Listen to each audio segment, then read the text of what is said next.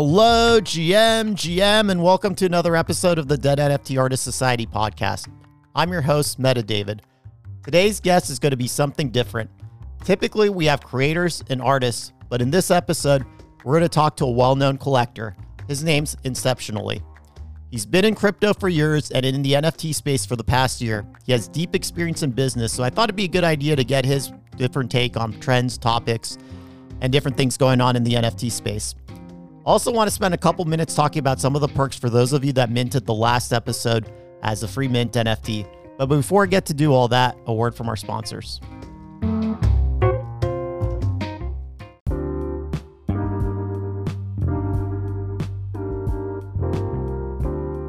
Ledger is the smartest way to secure your crypto holdings. Its hardware wallets are trusted by over 4 million customers and secure, manage, and store over 1,800 crypto assets. Using the Ledger Live app, you will have a one-stop shop for your crypto needs. Buy, sell, exchange, and grow your assets with Ledger's partners easily and securely. Stop getting your wallet drained. Head over to ledger.metadavideth.com and take self-custody today.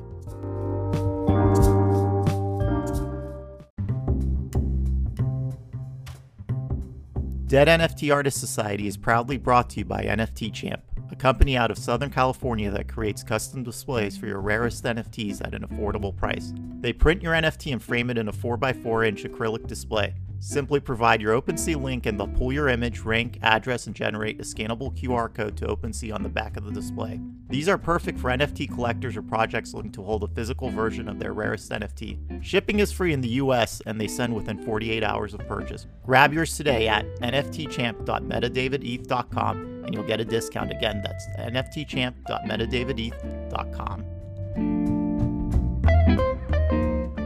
So real quick, I wanted to talk about minting the podcast as an NFT. So as you all know, each episode this season will be available to mint as a free NFT for a 2-week window, basically in between guests. First thing first, at the end of this particular episode, I'm going to thank everyone who minted episode 1. And the way I'm going to do that is just based on the Twitter account that they have tied to their OpenSea account, which is frankly the best and only way that I can track the collectors. So that will happen at the end of this episode. So your name will be stored virtually forever, at least 200 years, because we're using Arweave. So one little perk there. The second is each of you are going to receive a POAP. And the purpose behind the POAP is, yes, it's a milestone. It's a memento to celebrate. But I was thinking about this and kind of vacillating between two things because I wanted to add an element of collectability for the podcast, which which we successfully did there. But I also wanted to give you guys the latitude to be able to sell it if you want to, whenever you feel the time is right. It's not for me. It's not in my place to say when that time is. My hypothesis is that, if you hold on to it for a while, this podcast is historic. For anything else, it's the fact that we were the first to make it into an NFT on a regular cadence. So I think there's something unique that makes it historically significant there. But I do want you all to be able to sell it at some point in the future. But in the same respect, I wanted there to be some sort of way of me identifying anywhere down that line that you were a first minter. So if I didn't do the POAP and if you were to sell this NFT, then I wouldn't be able to track that. The thing I was vacillating on is I did think about, dropping soulbound tokens, but the conclusion I came to on that is I have some reservations because some of you might not want necessarily a soulbound token in your wallet. So POAPs by definition are essentially soulbound. So this is kind of a way of giving you all a soulbound token without really having to give one. So you'll still always have that first minter status by virtue of the POAP. So you have that flexibility to, if you want to, right after you hear this, flip the podcast that you minted last week, you're more than free to do so.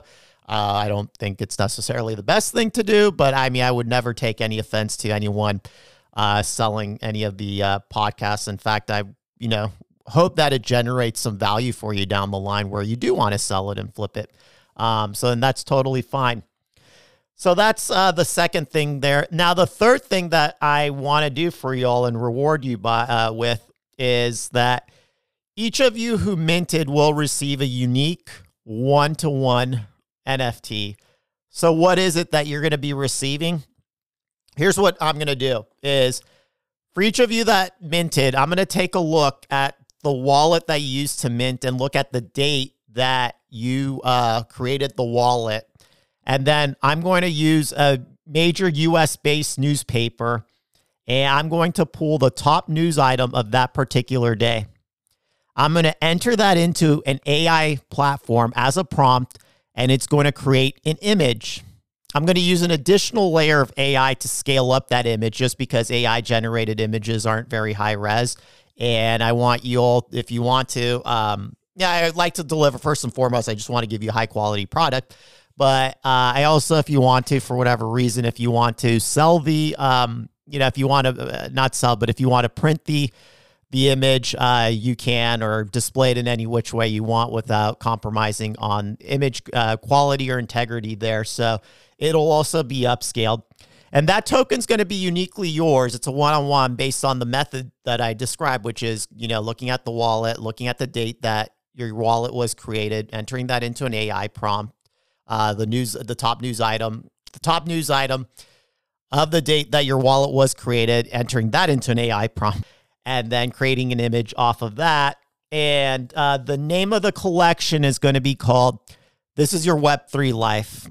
And yes, it's a little bit of, I love puns, as you can tell from the name of the podcast. It's a play on the TV show called This Is Your Life. So this is your Web3 life. This is my way of thanking you all for being the first minter. So several perks there. To recap, I will be reading your name off at the end of this episode. You will receive a POAP, which is kind of serving as a soul-bound token, but not really, but it'll always in perpetuity as long as POAP is around, or I should say DAI, the blockchain that POAP uses. We'll always be able to identify you as a first minter. That's what I'm going to call you all. And then third, you will be receiving that token uniquely yours based on, some AI mechanics to kind of make it interesting. Even though this was a free mint, you did take the time to mint. You paid the gas fee for it, and I want to reward your trust and confidence in me. So I'm going to continue throughout the season. I said this up front, guys, that we're going to be doing a bunch of cool things this year that we didn't do last year, and we're going to keep things interesting. And I can't guarantee that every single episode is going to have something interesting, but I'm going to have interesting stuff throughout the course of the season, and I will likely carry that over into future seasons. So we're just going to keep things lively here, not dull. It's not just going to be routine podcast episodes being dropped every 2 weeks. I hope that you guys are enjoying them and they're not overly routine, but we're just going to be adding like really cool, unique mechanics that haven't been done. So in itself, the podcast intrinsically is unique in the sense that we're dropping every episode as an NFT to complement what's on, Apple Music and Google and Spotify and those other platforms that you're all using to stream. But with the element that we're adding here of collectability and being able to reward and track those, that intrinsically, like I said, is unique. But we're going to also add some cool things there that, to my knowledge, haven't been done before either. So stay tuned. It's going to be a fun season. Thanks again for your support, guys. And now on to Inceptionally. Inceptionally, welcome to the podcast. How are you, sir? I'm good. Thanks for having me, David. Yeah, no problem. Just really honored to have you. You're a really prolific collector, one that I think we started collecting NFTs around the same time. So I've watched your wallet. I think you've watched mine. We collect a lot of the same artists. So really wanted to have you on the podcast so that our listeners can kind of hear the perspective of a collector because we haven't had that before. So truly appreciate you making the time for us. I'm honored to be the first. No, as you know, I have a lot of opinions, and Love it. Sometimes I'm right. No, I've enjoyed actually chatting art with you over the past year. I just hit my anniversary last week, so I'm pretty excited to be an OG now, I guess. So yeah, let's get into it. All right. So why don't we kick it off with you telling us about yourself? So I'm a middle-aged guy. I've been in tech basically since graduating college in the 90s. Various iterations, worked for big corporations, small corporations, had a couple of startups, And for the most part, I've been an investor for a good chunk of my career, even on the side. And so always looking out for opportunities. And one of the things they teach you as an investor when you read the books or talk to other investors is you look for things that have asymmetric upside. And for me, that is kind of that term right there was what got me into crypto and NFTs eventually as well. So that's the high level summary of my journey. So you have a background in investing before even crypto, right? That's kind of like your bread and butter. Yeah, I mean, my father was a professor of finance and accounting, or it still is, and he taught me how to do like a discounted cash flow model when I was in middle school. So the investing background kind of even predated my interest in technology and my entrepreneurial career, and it's something I've never really given up. And so it basically sort of formed a basis of my thinking about how crypto or even NFTs kind of work into my portfolio, into my risk assessment, and what their potential is as well. So it looks like you have a pretty systematic approach to when it comes to crypto and things to NFTs. Do you apply that model the same way, or how does that look like? So interestingly, I just use the term discounted cash flow. That doesn't really work for most crypto or NFTs. Obviously, there is some stuff in DeFi where you can get some yield, Mm-hmm. but for the most part, you're buying these crypto or NFTs for some other reason. With crypto, it could be future utility. You'll be able to do more with crypto in the future because it's going to be the new the new currency that replaces the dollar, for example. That's the big dream.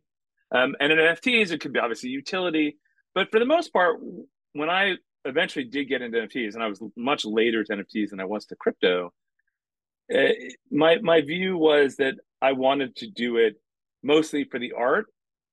I loved the fact that you could actually sell it, you could actually make money on it, but I felt that the art was actually the interesting part, and I think that we have noticed a shift in the art market based on NFTs that's just beginning, and but that's what really gets me excited about NFTs right now. There's a lot more utility and things that will happen with tokenization and all sorts of Web3 technologies, but on the art front, I think we're seeing a bit of a revolution.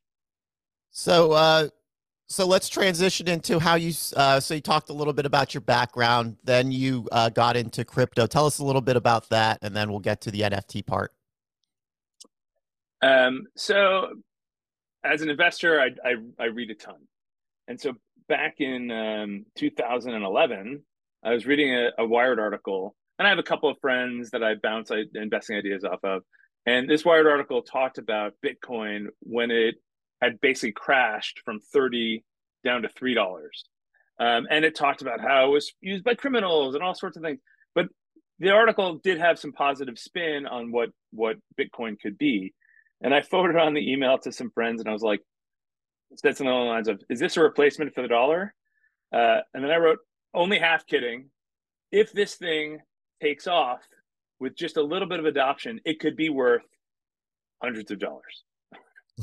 And the funny part is, I didn't buy any at the time. You couldn't even buy it that easily. Like you have to go find somebody, on a message board somewhere, or you could mine it, which would have been smart to do. But and I didn't do much for a couple of years. Then Coinbase launched, and I remember it starting to rise again.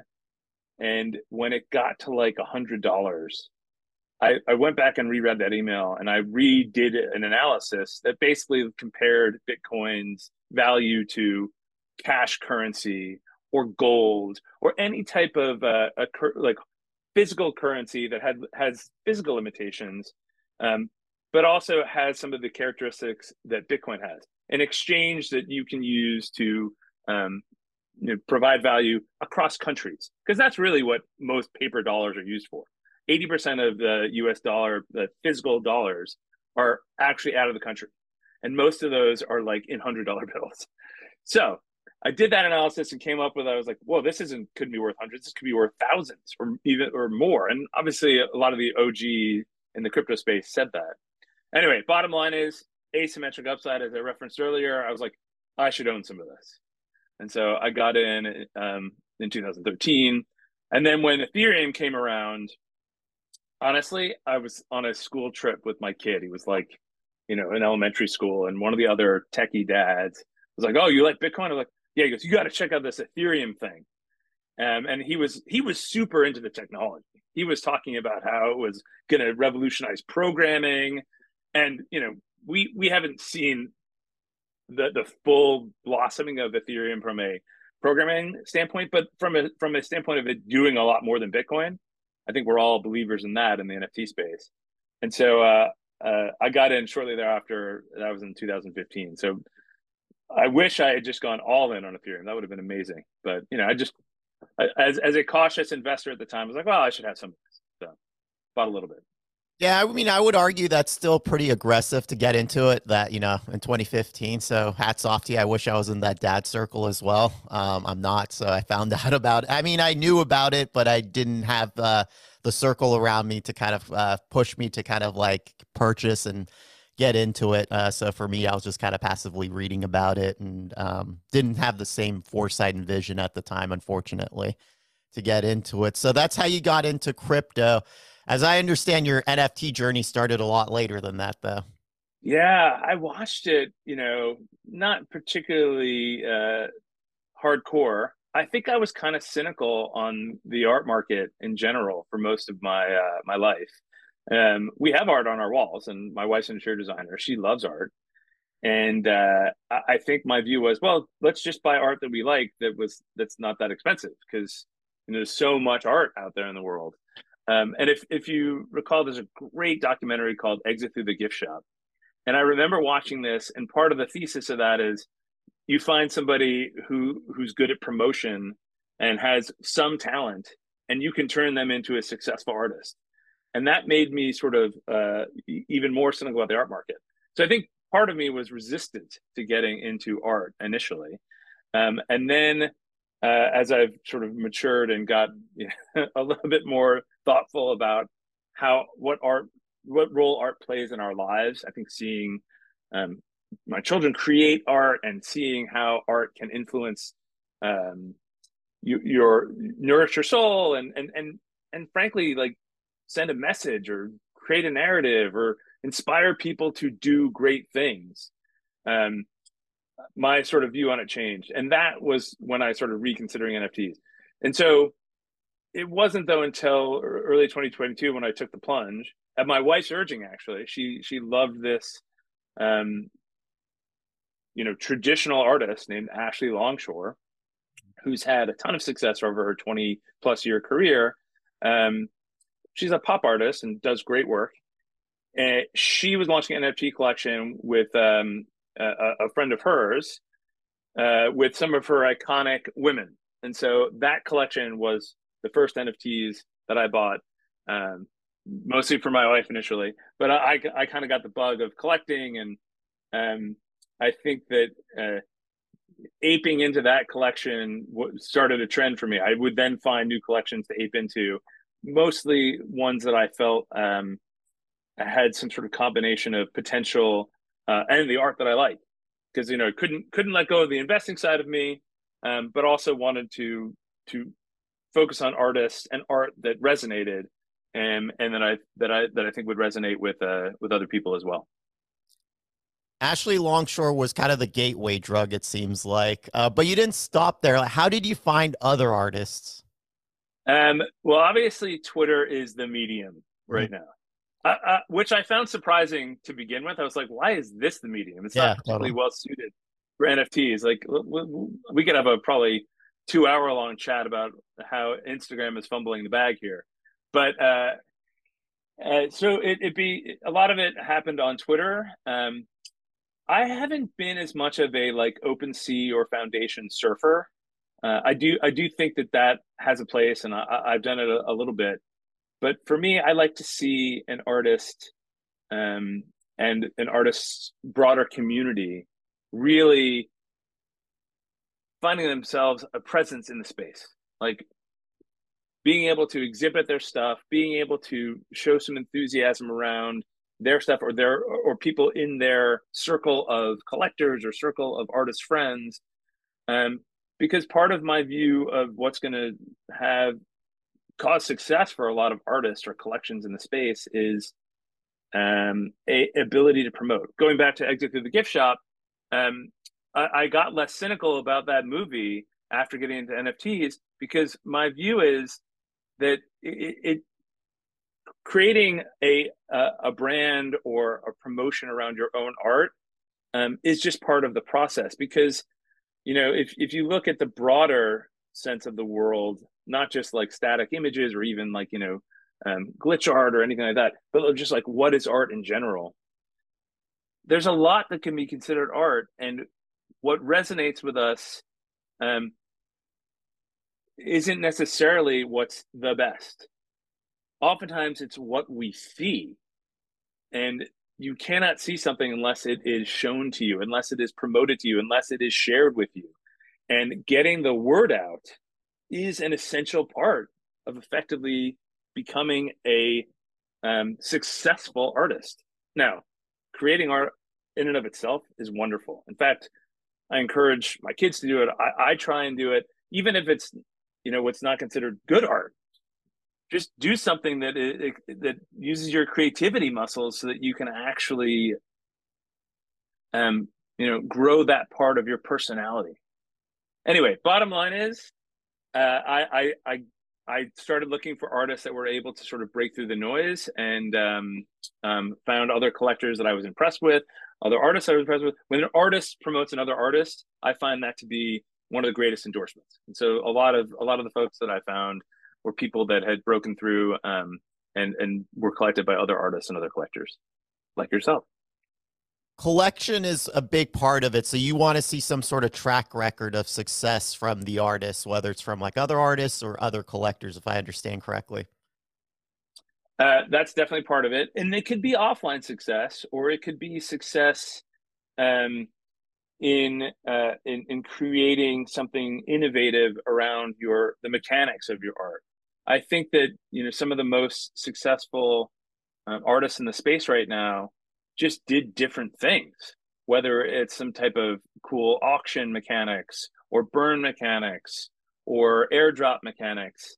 And is that the way to long-term success? I think you've been a big believer in our conversations that the story hasn't been written about NFTs fully, and we don't really know how it's all going to play out.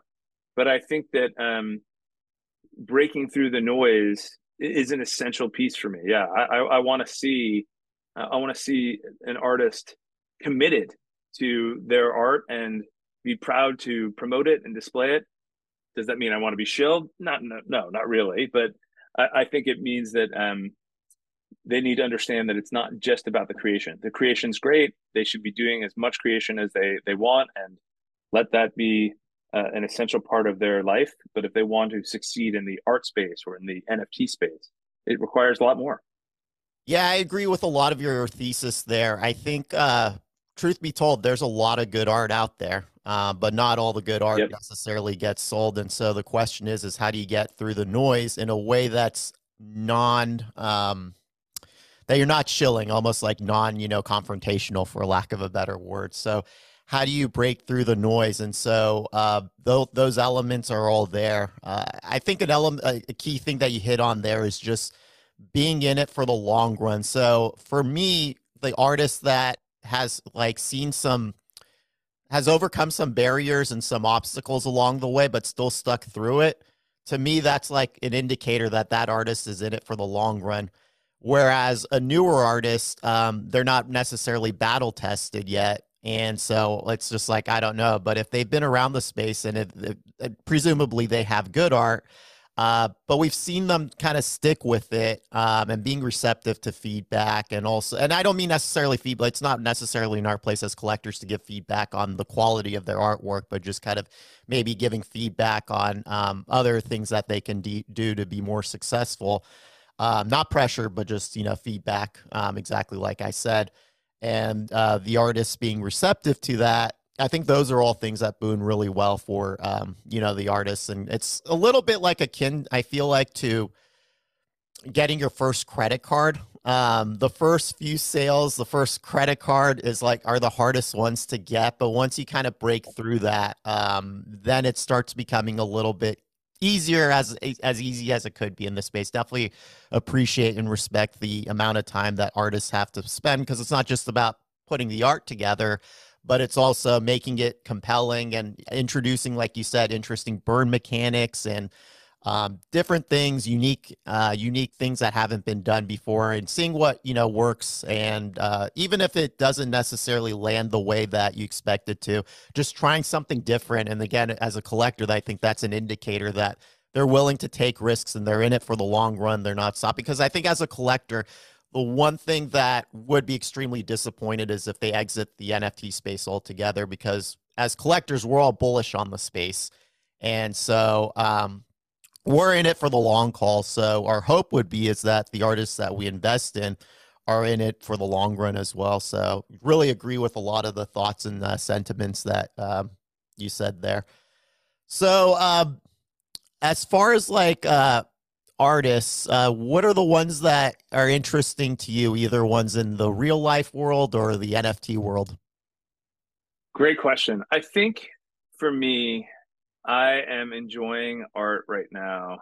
Um, that is, I don't know, it's interesting. I like the art that overloads the senses. um, and I like art that is sort of more, as our mutual friend and artist that we both collect, Decalife, says, the art of our times. And I think that if you look at what NFTs allow artists to do, it's different than a canvas. You can have movement, you can have glitches, you can have video, and as you just launched your own podcast Podcast, as an yeah. NFT. Yeah. And I think finding artists that are pushing the boundaries in those areas, in addition to static art that is so deeply layered and interesting, um, that's what I'm drawn to right now. Um, I think that there is a trend in the space where both on the collector front and on the artist front, the rich get richer, and so I'm trying to find the newer artists that some of the artists that I collect from promote. Like a new artist that comes out and sort of impresses another artist or impresses another collector, that can get me excited. And so, joining certain discords like the Deca Life Discord, or I just joined the Grass Verse Photo Collective, where it's this project created by Riddles.eth or Ethernaz, and he is allowing the people who own the Grassverse NFTs to submit their own photos. And so, for example, back to the art of our times, for me, the most democratic art of all is photography. Now, obviously, we could both go on to NFT Twitter and see some unbelievable photography, whether it's some of the fantastical stuff by Kath Samard or Drifter Shoots or Justin Aversano. Those are the rich get richer, the biggest ones of all. But you and I could go back in our own personal photo collection and find some really cool stuff. And so I'm curious to see how photography will evolve. I just collected some photography from another collector named Lord Truffington. Yeah. I thought that was inspiring. I'm like, you know what? He is putting on another hat, his creative hat, which I think he has shown he's very creative as a curator and as somebody who's can build a brand around himself. But this was like another element. So I'm excited to see how people democratize the art in the NFT space as well. And that's been sort of one of my bigger passions recently, just seeing how it evolves on that front. It's interesting that you bring up photography and NFTs, because that's something that I've kind of overlooked. I'm not proud of that, and I'm just starting to get into. And actually, my next I seldom do this. Give a little alpha about who the next guest is, but I will right now. Is that the next guest that we have is going to be an NFT photographer, pretty well known one. So I wanted to kind of get his perspective on, how he got into it and what's the value prop there behind, from his perspective, behind NFT photography. Just because to me, although it's something I've overlooked, if I kind of step back and zoom out, it looks to me like such an obvious use case because photography in the real world is very popular. Prints of it, collecting it, but it really hasn't picked up, I think, enough traction, at least to the same degree that hand-drawn ones have. And it's kind of like I don't know why that's the case. And so I think there is a meta happening where we're kind of seeing that now, but it quite hasn't happened. I just want to hear from not only collectors yourself, but also an actual NFT photographer, and just kind of hear his take on it, and just share that with listeners. I'm actually curious to see how NFT photography evolves, just because we're so comfortable taking photos. There's so many photos. There's some crazy chart of what happened after digital cameras took off and then phones. And the amount of photos I think taken in a day is probably more than was taken in a year, 20 years ago. And then probably more taken in a day than was taken before the year 1980 ever. So I think that there is probably simultaneously this notion of accessibility. Like anybody can create a photo. Why would I pay for a beautiful photo? I can just go look at it online. But that's, a microcosm of the same complaint that people have about art and right click save. And I don't need to own it to appreciate it. So I think that I'm curious to see how NFT photography evolves. It seems like it's going to be even more of a power law dynamic where the top artists, photography artists in the space, will have these massive valuations for their work, and then there's just going to be a lot of art out there that's very accessibly priced, which is great for displaying art, but at the same time, it's harder to become a quote unquote successful NFT photographer artist. It's such an interesting point that I really didn't think about because I'm about the same age as you, middle-aged guy. And so I was around that era where you had to have like a camera and you had to have film and you had to make sure that you didn't open up the camera because otherwise the film would get exposed. Some stuff Yeah. that I did as a child, and also got in trouble as a kid a few times when I did that to my dad's camera. And then once you've taken the photographs, and they all had like a capacity, I can't remember, it was something like 32. It depended also on the kind of film.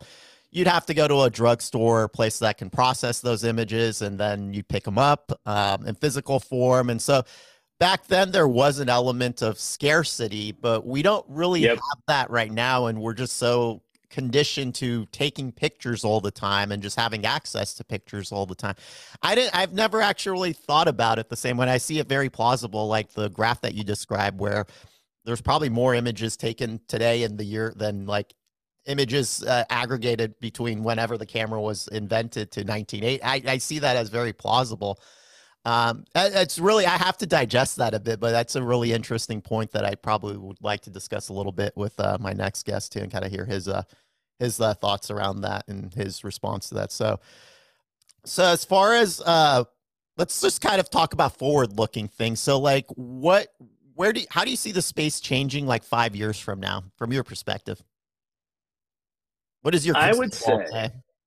yeah, no, this is a great question.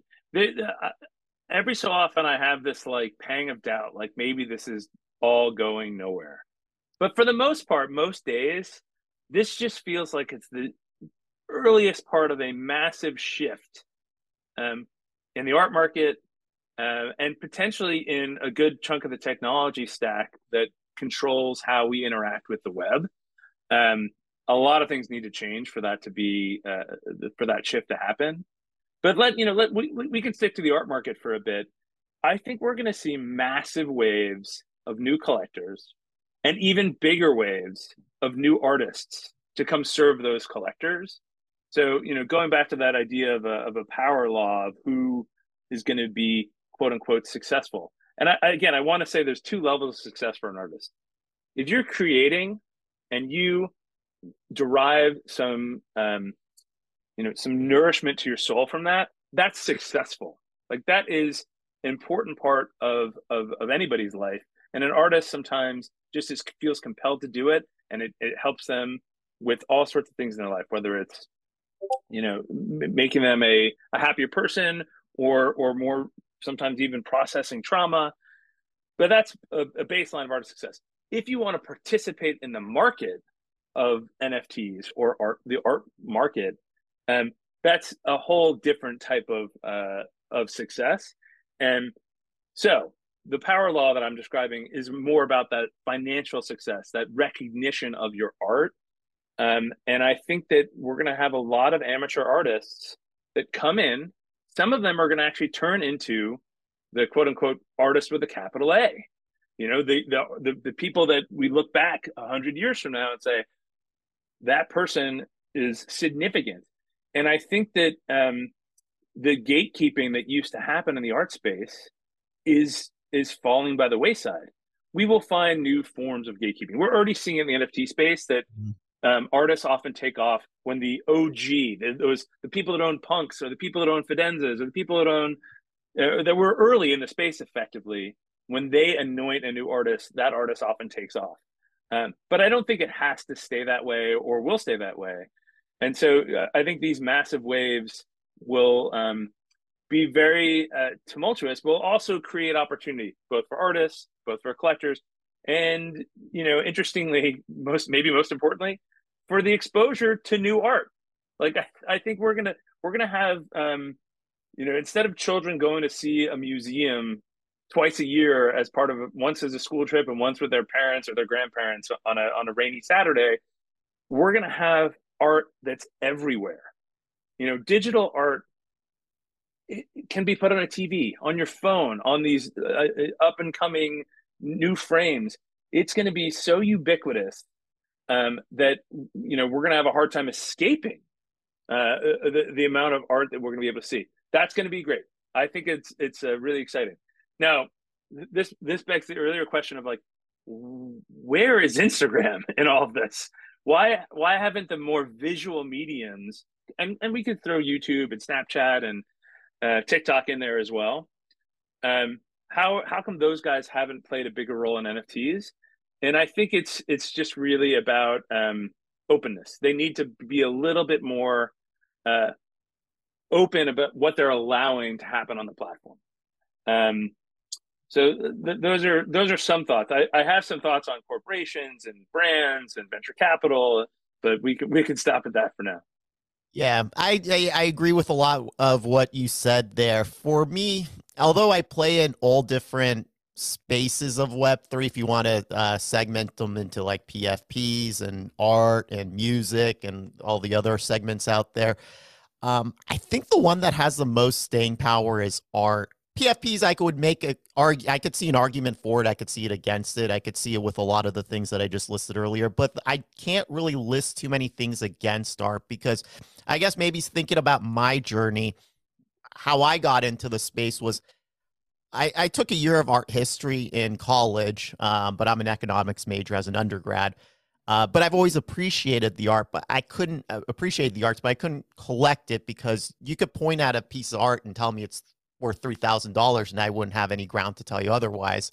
But what this space has allowed me as like an amateur, a novice collectors enter in the space and using the blockchain, look at like the artist's history of sales and being able to kind of tell between that and the amount of noise that they make on, Twitter, Discord, endorsements from other artists, be able to kind of get a pretty good sense and an appraisal value of what that art is worth. And so as a collector, it's opened up a whole bunch of different avenues that weren't open to me before. Similar to what you described for the artist too, just opened up a whole bunch of, different avenues that weren't available. And so I don't have to, we're talking about gatekeepers. I don't have to rely on like a gallery or anyone else to kind of curate that for me.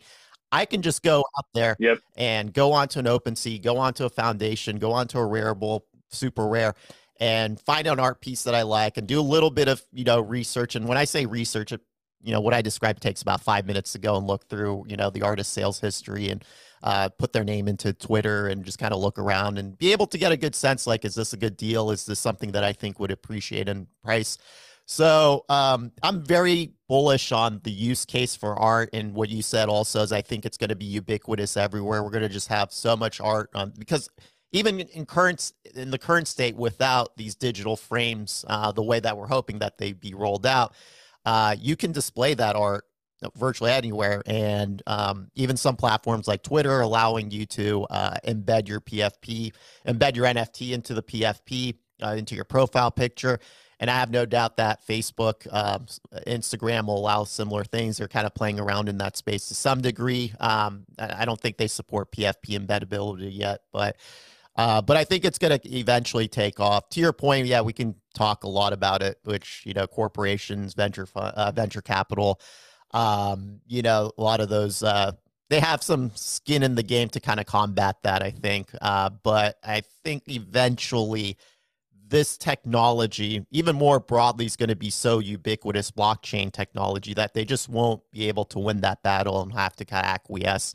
Similar to what the music industry had to do in the late 90s and early 2000s when you had Napster and LimeWire and BearShare. Again, the Yep. middle-aged man in me remembers those things. I don't know if our listeners were even necessarily born back then, but I was around that era and I was young, but not super young, at least old enough to be able to use those tools and maybe even be kicked out of one or two of those platforms. Definitely got the notice from Napster for a download there.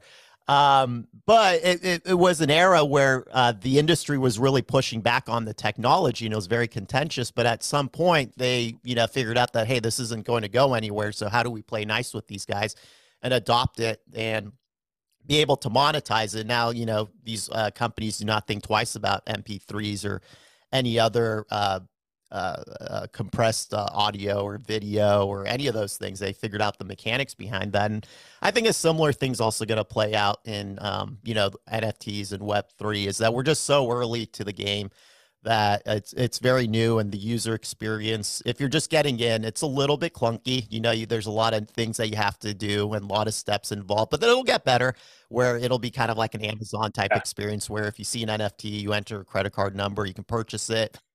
Gas fees will be nominal to non-existent. We might not even talk about gas fees at that point. But we're not there yet. I can't Yeah, wait. I can't wait, especially with ETH going up and I those gas can't prices wait. have been creeping up also. Yeah. Um, Yeah, though the ETH versus US dollar or fiat based pricing debate is another fascinating one.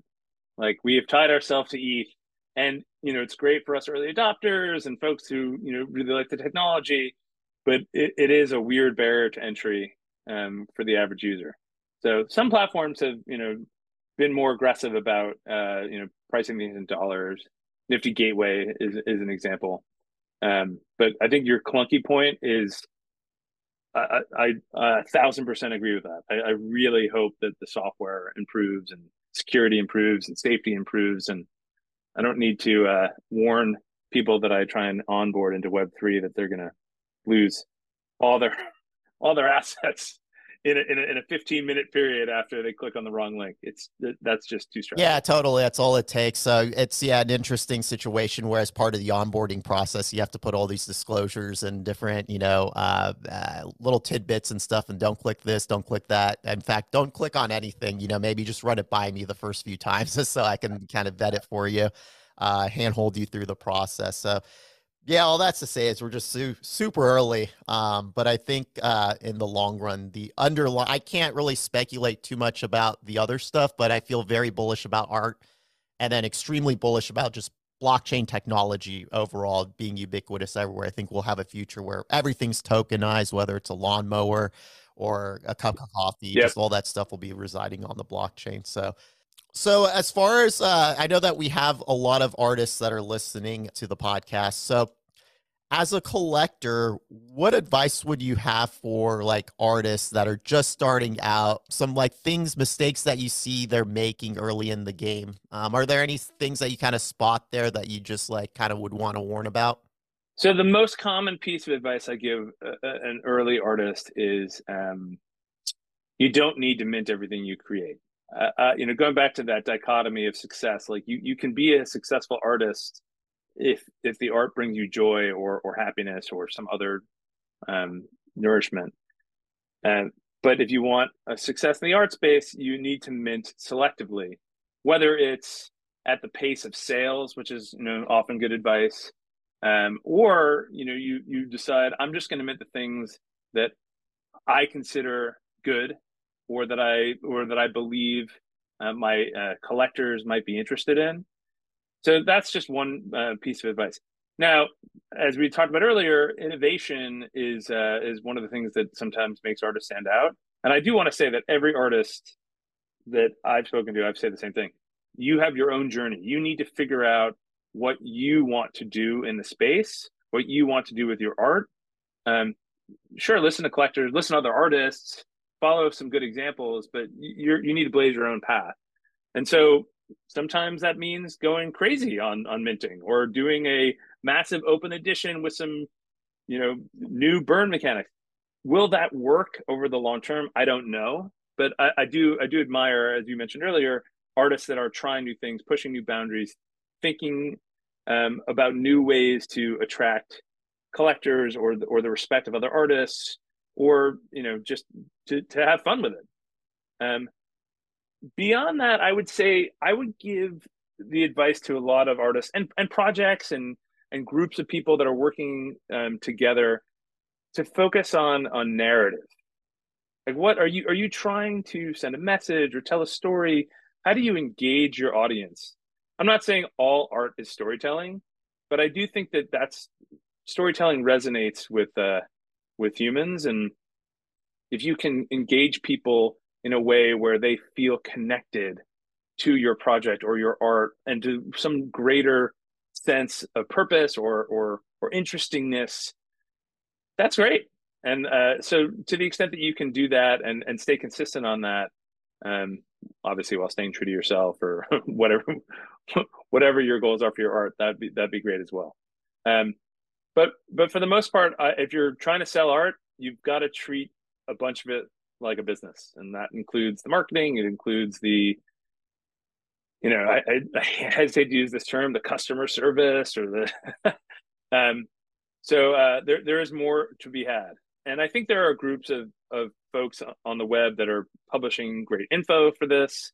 I know you and I are both part of a group called the OG Collective, which tries to help artists sometimes get launched, sometimes with advice. Obviously, we collect as um, right now in a very distributed fashion from artists. Uh, so if you know folks in a group like that, reach out for advice. Oh yeah, that's a great piece of advice. Ask for advice. You'll be surprised at how willing other artists are to give advice or collectors are to give advice. Don't necessarily like go implement anything immediately. Process, take notes, figure out what fits within your goals, and Couldn't go agree for it. more. That's actually exactly the one piece of advice that I give is ask for advice. And then whenever I give my advice, I always end it with saying, ask other people to get the diversity of thoughts there, because what I say doesn't necessarily mean it's gospel. And you could ask another collector and another collector, and they'll say something contradictory to what I say. But if you're having like five collectors say the same thing and just me saying another thing, then maybe put some weight into the five collectors. They're as important as I think I am sometimes. So I couldn't agree more. And I think with this space is like you shouldn't be shy either, because we're so early in the space and we're all so eager to help each other out. So we're very open and want to kind of help push the space forward. So don't be shy or have any reservations about just sending a cold DM. I wouldn't necessarily recommend a cold DM to shill a project or shill a piece. But especially if it's someone that's collected from you before, just asking like, hey, what do you think about XYZ, and just kind of getting that advice, which kind of leads me into the next question, something that you alluded to. So for an artist, all right, you collected one of their pieces. How would you like to be engaged, if at all, going forward after that? That's a great question. I think that at this point I've collected a lot of art from a lot of different artists, so I don't have enough bandwidth to have a strong connection with all of them. I do actually like to be acknowledged on Twitter. Not that I need the acknowledgement, but if they want to like, oh, I just sold this to Inceptionally. I'm happy to Helps the retweet that artist. or even Yeah. comment. Like, yeah, I think it's a win-win. And for me, I often, unless it's like an open edition or really inexpensive edition, if I buy a piece of art, I generally have some type of connection with it. Um, that is, either personal or something that resonated with me, and I like to share that often on Twitter. But beyond that, if I have a few of your pieces, I generally love to just hear about your story or your process.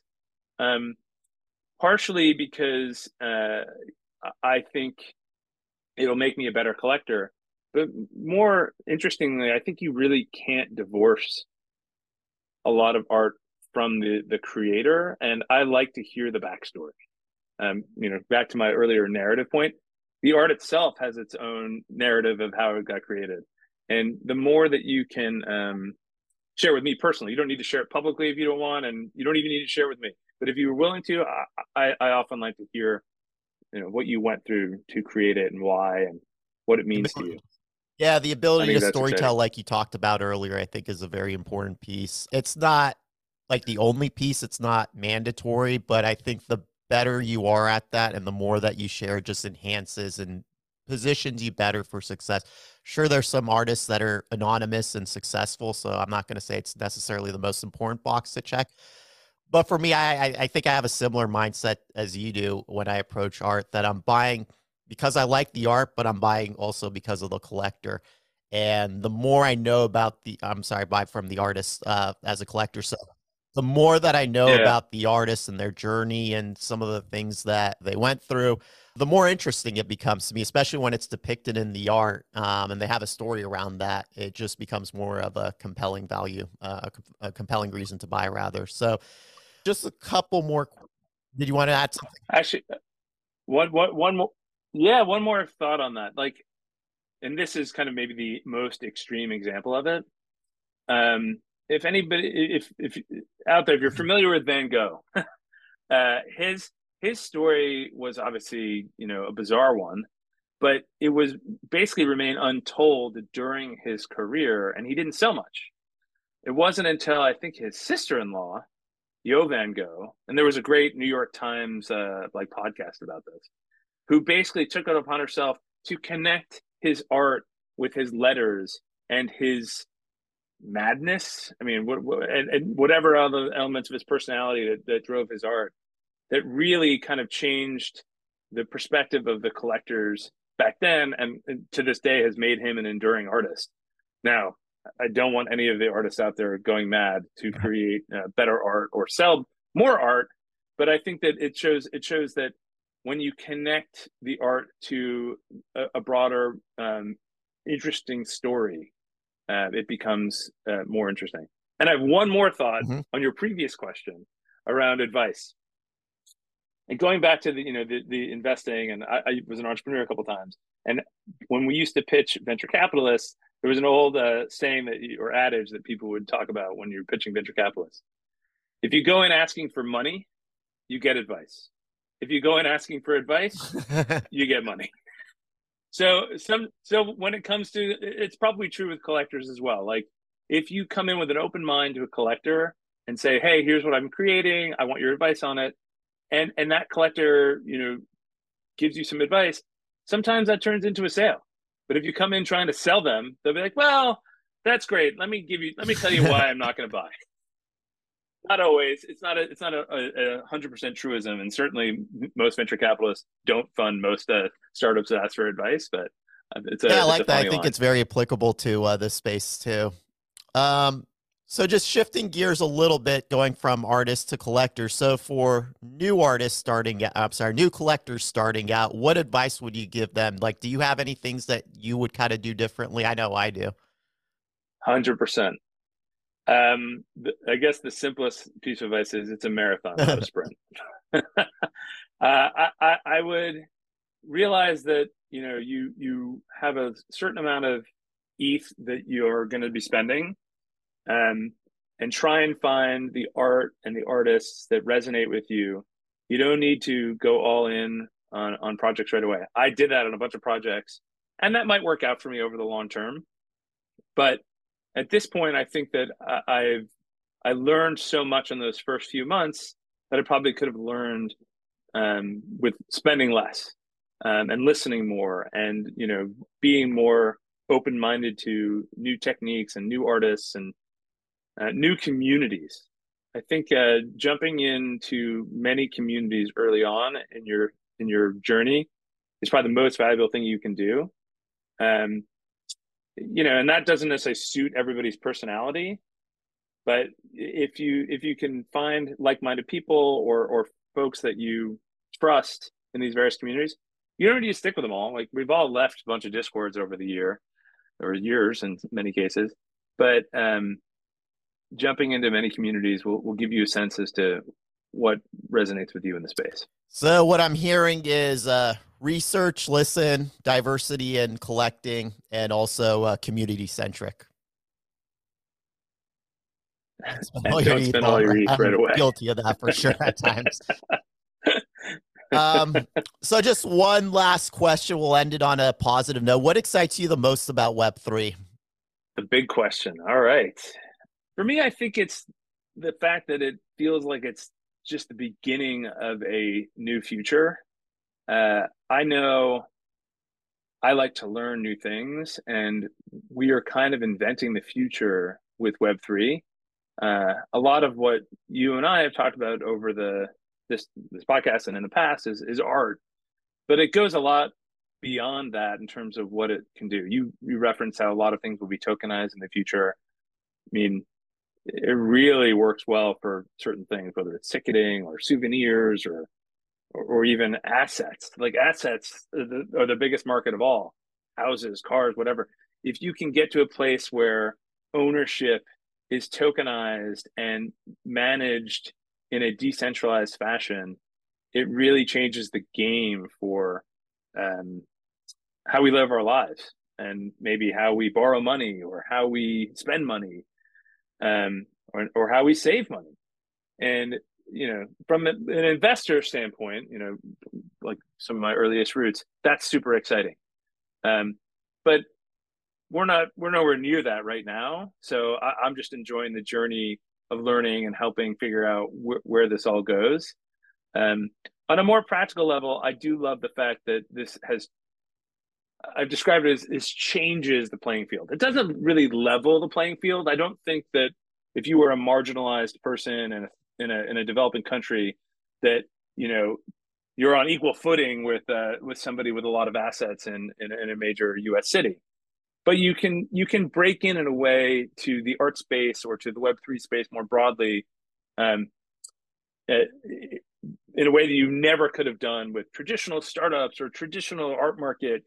And that's exciting and fun, and feels like it's a big step forward for innovators and artists and even collectors as well. What I sense is, you're an investor. You want to get, your money's worth, but you're in it because you just want to be part of the journey as well, because you see the space as something that's going to change and revolutionize life. And I say space, I just mean broadly Web3 and blockchain, something that's going to revolutionize the future. Yeah. So you just want to have your foot in the water and be a part of it, similar to like the 90s, I would say, which we were both kind of around for. In the same way that we both saw what the internet can do in the future and just wanted to be a part of it, in some form or another, and didn't know exactly where it's going to go. But, as we see right now, the technology is definitely ubiquitous. And I say this all the time, which is like back in the 90s, I could ask you, hey, Inceptionally, what did you do for over the weekend? And you could say, I was using the internet. And I could say, okay, cool. If I were to ask you that right now, I'd be like, so what does that mean? Were you like booking an Airbnb? Were you watching Netflix? Were you buying something on eBay? Like, I don't know what using the internet means. And I think in the same vein, I could ask you, what were you doing this weekend today? And you could say, I was buying NFTs. And I'd say, okay, cool. Maybe I'd have a few follow-up questions like, what'd you buy? But, I wouldn't question it too much. But I think 30 years from now, if I were to ask you that question, what were you doing this weekend or this past weekend? And you said I was buying NFTs, and I'm going to be like, well, does that mean you were buying a house, or did you buy a car? Or like, because I completely agree that the underlying technology, I think it's going to revolutionize the world in a big way. You probably went through the same thing too, but when you bought your first house, when you looked at all the different fees and closing costs, and you looked at the title fee, and it's just like, what the heck? That's like 2 months payment. Like that's like two mortgage payments right there. And now like looking, and you yeah, still don't like, trust it. It's like sits in some sort of file cabinet. yeah, Somewhere, probably. They just collect the money. Who really actually does the work behind that stuff? And then, like, now knowing the technology's out there, like, I think that line item can be just completely eliminated. It's just a matter of adoption and probably some resistance from some title companies that don't want that to happen because they're sustaining themselves relies on those title fees. So, yeah, I think it's interesting times and we have ahead here. So, I really appreciate having you on the podcast, hearing your thoughts as a collector. It's the first that we've had. You're very forward looking. You've had a great track record of success, both in like the real world and also Web3 world, being able to spot trends, before they're coming. So again, really thank you for making the time for us. Thanks for having me. Appreciate it. All right, folks, here's the part. I'm going to thank each of you that I was able to identify for minting episode 1. First and foremost, I want to express my gratitude to Miss NFT who did mint. She was an amazing guest, just such an awesome energy about her, and so thankful to have her as the first guest to kick off the season. So, Miss NFT, thank you. Inceptionally, a fellow OG collective member, thank you for minting. Silent, who appears to be an on-chain monkey holder, I appreciate you minting. And that's Silent with an SC. Travi, another OG collective member, good dude. Thank you so much. Immigrant Daughter, someone I know through the Daily Dose community, and I also know her from Note to Self, that community. Thank you. 2, that's TOO. Hopefully I'm saying that right. Thank you. Giancarlo, an amazing host. I know him through the Note to Self community. Thank you. Kuyamo, hopefully I'm pronouncing that right. Thank you. Crypto Clarence, another OG collective member. Thank you so much for minting. Appreciate it. Andre Decolife, guest from last season, a prolific artist, an amazing collector. Thank you for minting. Aslan Art, someone who I really admire, great artist that I'd love to have on the show one day. Thank you so much for minting. Skakapo, hopefully I'm saying that right. I really appreciate you minting. Thank you. Gilby, thank you for minting. V Hodel, appreciate you for minting. JB, non-chain monkey holder and someone who's been really helpful in onboarding me into that community. Thank you so much for minting. Appreciate you. Zombie Queen, who seems to also go by Tamus. Appreciate you minting. Emil MTO, awesome artist, awesome person, loyal listener. Love you, man. Thank you so much for minting. Diswell, you minted as well. Thank you. Dead Code, a great artist in the FX hash space. Perhaps we could have him as a guest. Thank you for minting. Chaos Sculptor, you minted. Appreciate you. Thank you. Beelers, someone I know through the Deco Life community. Amoebit holder, very envious. Thank you for minting. Last one. Great artist, someone I've collected before. Maybe one day I'll have him on the podcast. Thank you. Doug Lightful, thank you so much for minting. Appreciate it. DVD Dan, fellow OG collective member. Great person. Love his company. Love his spirit. Thanks so much for minting. This name is not quite vulgar, but it's getting pretty close, and try to keep it G-rated on the show. 7 Ucking Bad. Thank you for minting. MX Art, a guest from last season. We used a little bit of AI to have his presence be known on the podcast last season. And he's also the king of the hard glitch. Thank you for minting. Liz Queen, appreciate you minting. Rebecca B, a great collector, a great person. Thank you so much for minting. It means a lot to me. Charming Bastard, someone who I've known for about 20 years now, though neither of us want to mint it. We know each other from the real world, and we're both playing in the Web3 space. Love you, man. Thank you so much for minting. Jay Thorne, appreciate you minting. Robert Brogan, dear friend, guest from last season, very memorable one. Thank you so much for minting. It means the world to me. And the last person, I'm probably going to butcher this name. Tenstin Mandaland. It's almost like a play on Amanda, but some extra characters in the beginning there. I really appreciate you minting.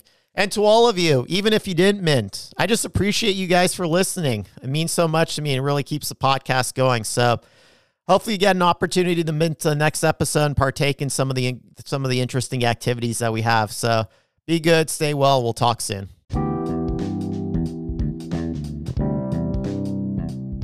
And that concludes this show.